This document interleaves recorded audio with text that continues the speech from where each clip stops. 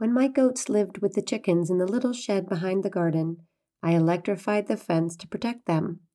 I was worried that the coyotes might come for them in the night. We have coyotes that run in packs here.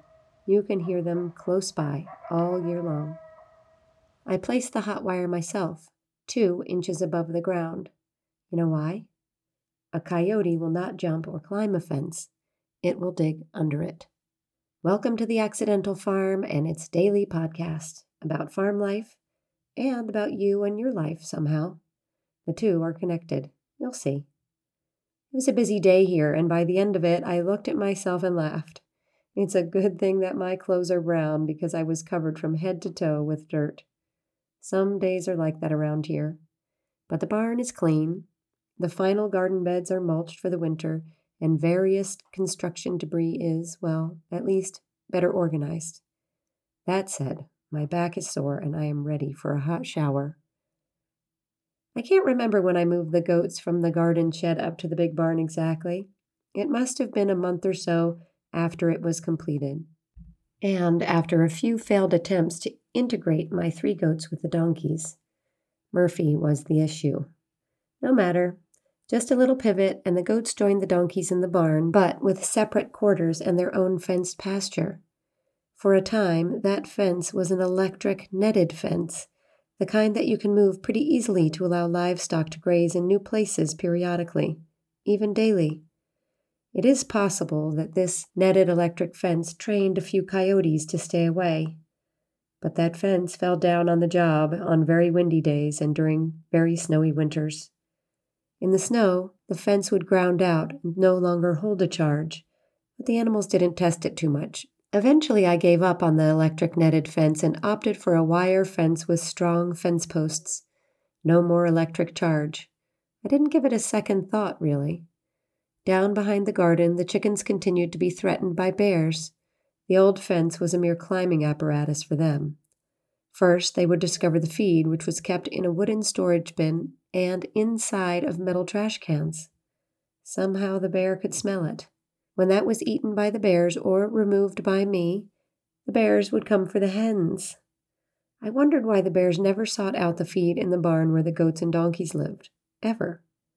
Were they scared of the donkeys? Maybe the bears couldn't smell the feed over the strongly scented barnyard.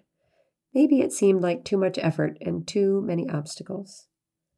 In March or April of 2020, in the pandemic's early weeks, I moved the hens to the barn with the rest of the animals. All of a sudden, it made sense to keep everyone in the same place after years of keeping them separate. Less work, less cleanup.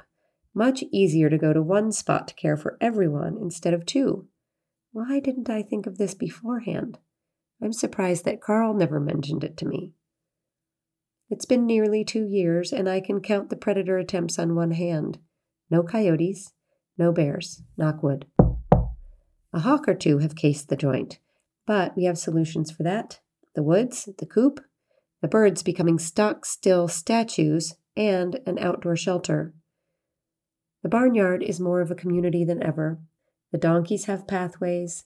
The chickens have learned to follow them, picking up any uncovered bugs or worms along the way. The ducks are up first and to bed last, especially on rainy days. The goats parade up and back from one end of the pasture to the other. No one bothers them. Even at night, I am able to keep the goats' smaller door open so that they can come and go. The barn houses hundreds of pounds of feed, cracked corn, sweet feed laced with molasses, equine pellets, the low-carb variety and probably the least exciting, black oil sunflower seeds, mealworms, layer crumble, no bears. I hope I am not jinxing it by saying this, but I think the smell of the feed is masked by the smell of the barn. Goat pee is strong, even though I clean the stalls regularly. It doesn't smell terrible, but I'm guessing a bear cannot smell treats over it. And so the little barnyard with 5 horned or hooved mammals and 13 birds are all safe. Predation among them is kept at bay by some pretty nice fences and gates.